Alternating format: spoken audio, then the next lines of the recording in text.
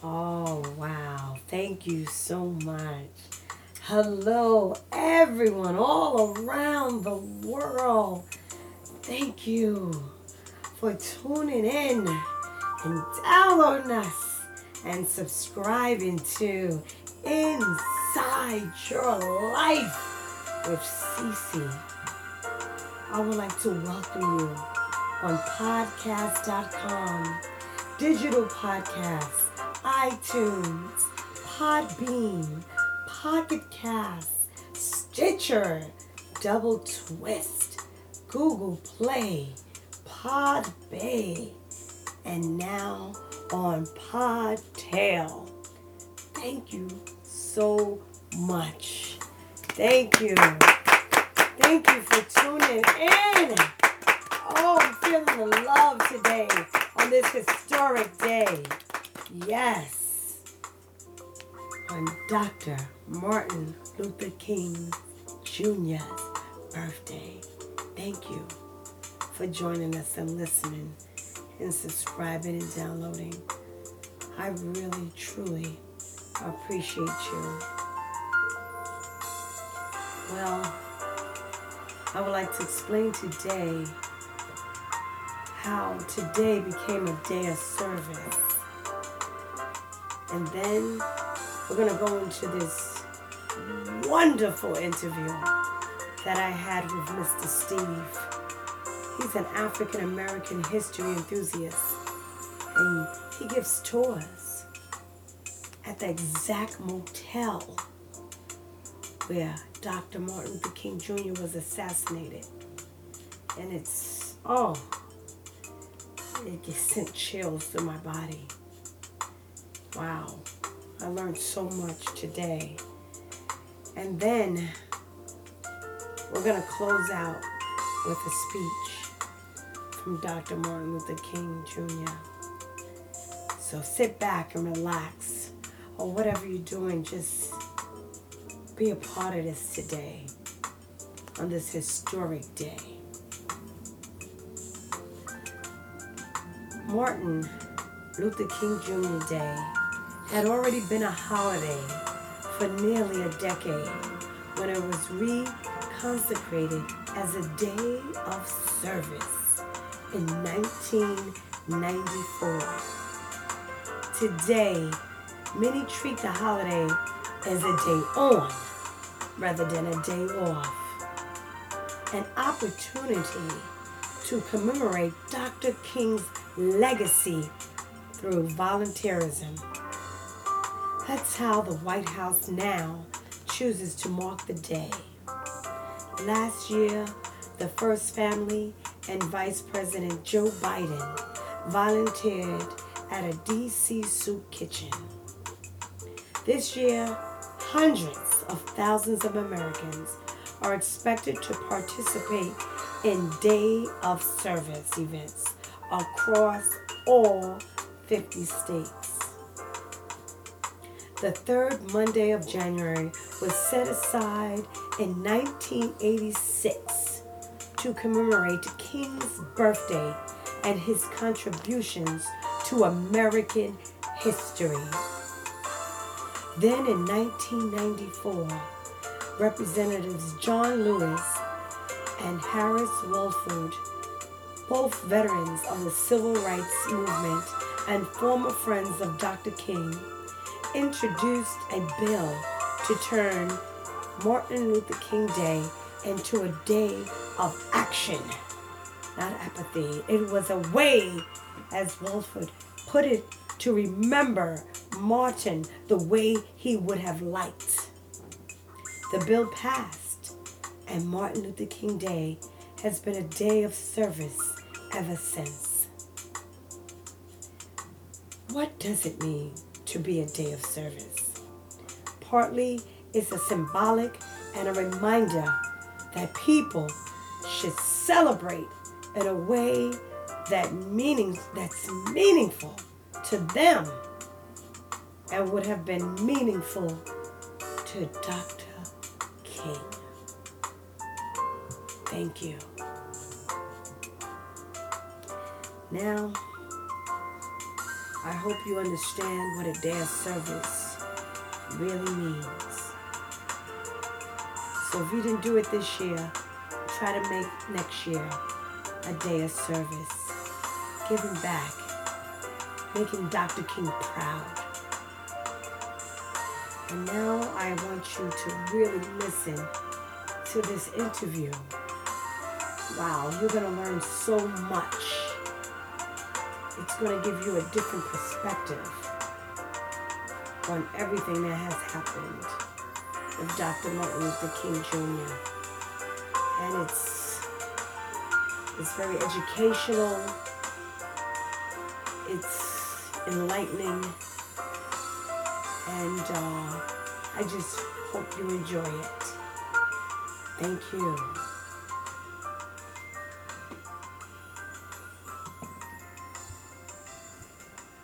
Oh, I'm so excited. I am so excited to have an African American history enthusiast with us today. He's granting us this interview on a very special day. Dr. Martin Luther King Jr.'s birthday. We are celebrating it all around the world today. And we're so honored to have Mr. Stephen here with us. And I want to thank Mr. Stephen for granting us this interview today. Let's give it up for Stephen.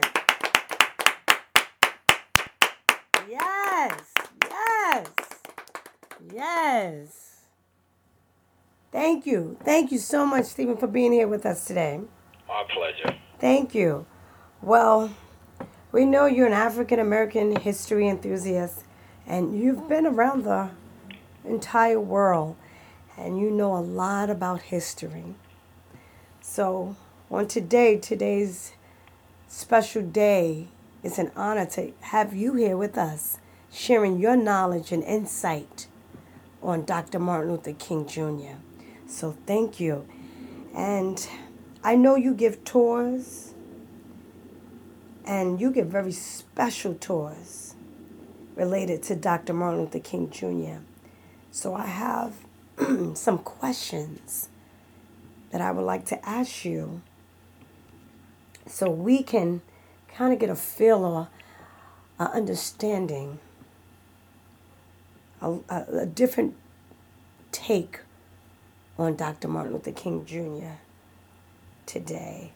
And my first question to you is, how did it feel to be in the Lorraine Motel where Dr. Martin Luther King Jr. was assassinated? Tell us, how did it feel? Well, for me personally, walking inside the Lorraine Motel for the very first time over 25 years ago sent a chill through my body. And even still today when I go and hear the last speech he gave at the Mason Temple before he was assassinated, still vibrates a particular chill, knowing that one of our greatest intellects and leaders of our time lost his life on those particular premises because of his views and actions that he implemented in order to bring about change, still to this day is a moving experience. His leadership through dissent has had a profound effect and change. And we have to look at any of our leaders during this particular time in the late 60s who showcased these traits were met with anger. And we could look at examples, not only Dr. King, but Malcolm X, Yes. Fred Hampton, Medgar Evers, and the list goes on. Every last one of them were eventually assassinated. This was society's answer to preserving the norms. So just to be in that type of environment and witness what you see there is a priceless experience. Wow. Thank you so much. Wow. Ooh, I'm getting chills. Thank you so much, Stephen. And I also want to know, I know you give these tours. So what are the responses? Like, what do people say after they have taken the tour with you and with others? How do they respond? I know you felt it. How do other people respond after the tour? Well, the overall response has been consistent with most people saying this was the best trip that they ever been on due to the historical experience that they see. Not only do you learn about Dr. King at the Lorraine Motel, but also covers approximately 300 years of our history. So it's not only learning about the known, but the unknown heroes of our legacy, whether it's Nat Turner or Yes. Dred Scott or Harriet Tubman or the 1st Black Regiment, the 54th Massachusetts, which fought during the Civil War. Most of us don't know we had 180,000 of our ancestors who fought that war. 38,000 lost their lives and 21 Congressional Medal for bravery. Wow. So it covers a wide range of things, or tell you about laws that was enacted, why most people don't know that the 15th Amendment gave us the right to vote, but during the ensuing years we lost it, and we had to wait again to 1965 for Johnson to sign the civil rights. Wow. The right to vote again. You also, go to slave auction block, slave market district, go to Mason Temple, where King gave his last speech, go to Alex Haley Museum. He's buried on his property. You visit St. Jude's Children's Hospital, Stax Record Museum, where Isaac Hayes, Sam and Dave Barkays started. Go to the Boarding House Museum. So it's a wide range over the 2 days of touring. So I've had multiple people go back 3 and 4 different times. So the historical part, you learn your history. We wasn't just conquerors. We didn't come out of caves. We have a rich environment history. Nice. Nice. So this is all included with the tour. Yes, it's a 2-day tour. Do a city tour in Memphis. Then the second day you go to Hennon, Tennessee, which is where Alex Haley family migrated to. And you visit, burial site of Chicken George, and you get the whole Alex Haley historical history. Wow. This is really nice. Oh my goodness. So they leave profound. They leave with such an enrichment, such knowledge. And they leave with a different insight, probably a different perspective on everything when you're on this tour. Yes, because it's two histories. It's their history, and then it's our history. Their history leaves out so many actual facts, and it's coined to work on the psychic of our people. And then it's our history, our historians, and who tells the facts as they actually are. Right. Wow. So, oh my goodness, this is fascinating. Oh my goodness. Well, I'm definitely interested in this tour. And I want to know, is there any insights or facts or theories about Dr. Martin Luther King Jr. on his last day? Is there anything that you might have learned or that we get to learn on this tour that maybe a lot of the public doesn't know, or that we might not be able to read in books, or that you could share with us that maybe a lot of people don't know? Is there anything new that we might learn on this tour? Oh, yes. I won't deal with theories. I'll kind of just summarize some of the facts. Right. of things are prevalent. There's a fire station across the street from the Lorraine Motel, which the police set up surveillance.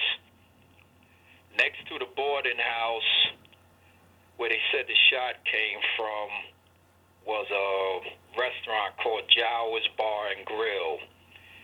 It was a little embankment going upward. It was a tree and it was a grassy area.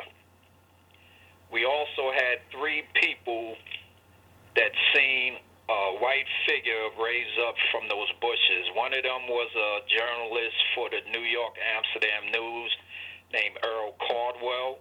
After hearing what he thought might have been a bomb, but it was the shot, as he exited his room, he observed a white male raise up from the bushes. Solomon Jones, which was King Driver, after being startled and looking where he thought the sound came from, he observed a white male raise in also.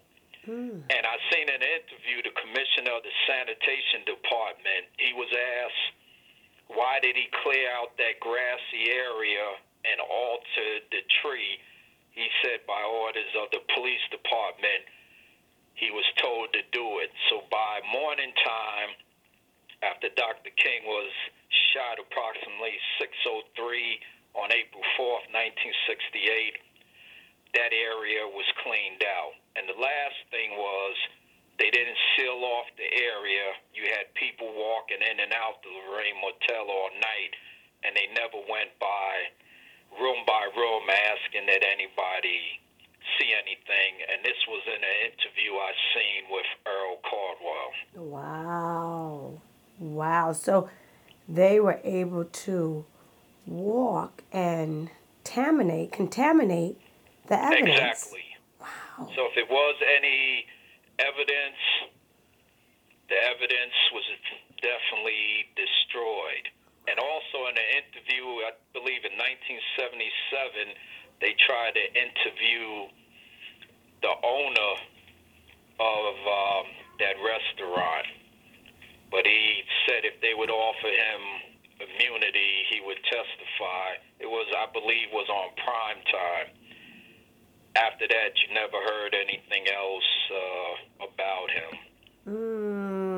Interesting. And then also, they want everyone to believe after shooting King, Ray exited the boarding house, went 3 buildings down, threw the rifle down that was wrapped up in a blanket and left. To me, that's just not plausible. Yeah. Wow. That's very So those are some of the interesting.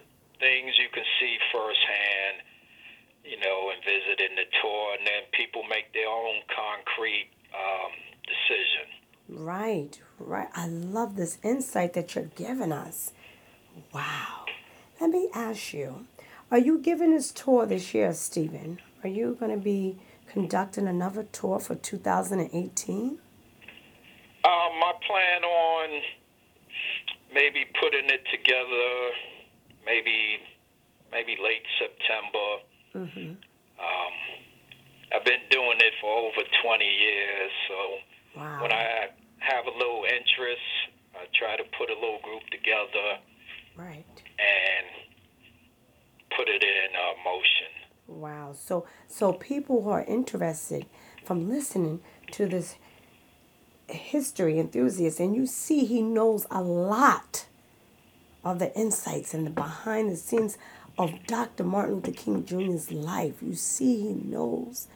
And if you want to be on this tour, this is your time to please email me. Email me at insideyourlifepodcast@gmail.com and let me know if you're interested on going on this tour. And we'll have all the information posted on my Facebook page.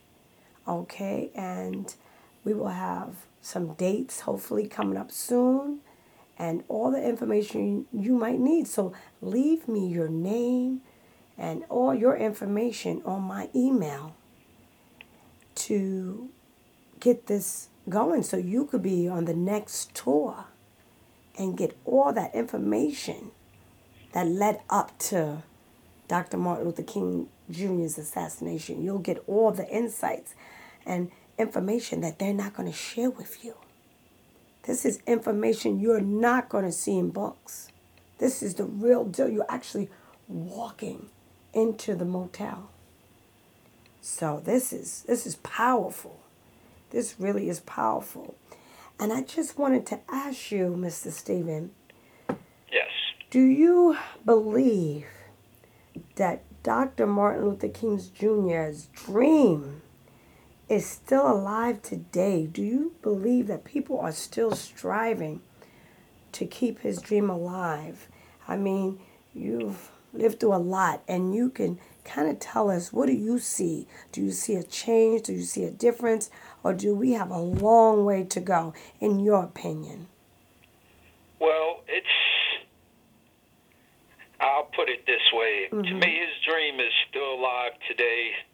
Yes. His vision that he had, that all people are guaranteed life, liberty, and property without regard to race or color as mandated under the Constitution is one's right. And he was looking at it whether it was in the form of economics, education, equality, to vote. These aspects are still a work in progress due to the current administration implementing, racial and class inequality.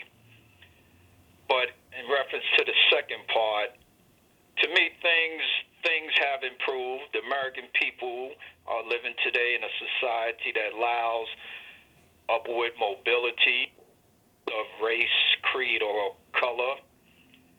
And a number of the laws that was prevalent back then, like Jim Crow or separate but equal laws, have been abolished. We now have the right to vote that we didn't have in the 60s, and now we have mechanisms in place so that you have checks and balances, which wasn't always there during the 60s. But it's still a ways to go, because as you move forward, people trying to go back to what it once was. Yes. Wow. Thank you so much for sharing your time with us and all your knowledge and insights on Dr. Martin Luther King Jr. on his day, this historic day, his birthday. Thank you so much. Let's give it up. Thank you for having me. Yes, thank you. Let's give it up for Stephen. Come on, everybody. Wow. Wow. We made history class fun today. I'm telling you, if he was my history teacher, I would have got an A. I'm telling you. Thank you so much. I appreciate you. Yes, thank you for sharing your time with us. We are so appreciative of this on this historic day. Thank you so much. Thank you. It's been my pleasure. Thank you. Oh, wow. I hope you enjoyed that interview. Wow. Wasn't that enlightening? Wow. That was, very educational. Very in touch and tune. That was just very insightful. Very insightful. Thank you. Thank you again, Mr. Stephen. That was, thank you for sharing your knowledge with us. We appreciate you. And to close it out, I would just like to say thank you for listening and subscribing and downloading. Don't forget to tell your friends and family about Inside Your Life with CC. Because without you, we couldn't do this. I really, truly appreciate you. And thank you, Dr. Martin Luther King Jr. You were amazing and are still an amazing human being. Thank you.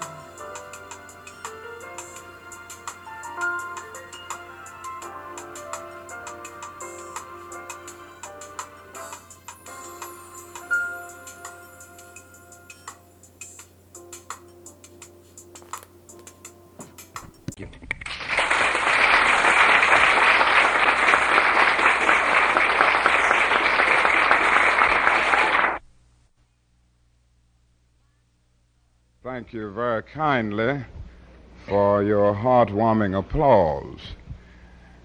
I need not pause to say how very delighted I am to be here and to see each of you out this evening and to see you here in such large numbers. I'm so happy to have the opportunity of hearing these eloquent statements this evening. I've been speaking. I think this is about my fourth speech today, so I have about spoken out. So since you won't hear much from me, you have already heard some very excellent statements, and I want to thank all of those who have preceded me for what they have said. Now, I'm going to try to be very brief, and I can assure you that brevity is a magnificent accomplishment for the Baptist preacher. And since I have two sermons to preach in Los Angeles tomorrow morning, I can assure you that I'll hold the lengthy message until that time. But I do want to thank you for your presence, and I think your presence is indicative of the fact that you are concerned about the great problems that we face in our nation and all over the world. We have just heard from Marlon Brando that these are confusing times, and I don't think anyone would disagree with that. We are faced with a situation where we find restlessness among the poor and discontent among the affluent. And for some reason, it seems that this mammoth ship of state is not moving toward new and more secure shores, but toward old destructive rocks. It seems somehow that things are mixed up in our country. We have confused policies, confused priorities, and indeed confused purposes. I remember so well that President Johnson raised a question some weeks ago when he was giving his State of the Union address. He talked of all of the beautiful television sets that we have over the nation. In fact, he gave the number, about 70 or 80 million. He talked about the beautiful automobiles and the massive expressways that will hold our automobiles up and keep them flowing. He talked about the number of automobiles, new automobiles that come out every year. And he said after that, yet that is questioning in the land. That is a strange restlessness. And I guess he raised the question because he didn't quite know what was wrong. Well, there is something radically wrong, and I suspect it is that in all too many instances we have allowed the means by which we live to outdistance the ends for which we live. We have maximized the minimum and minimize the maximum. And so we've ended up with guided missiles and misguided men. And I guess that's the basis of the questioning and the restlessness facing this generation. Our nation is in a mess. The world is in a mess. Now the question is, what do we do?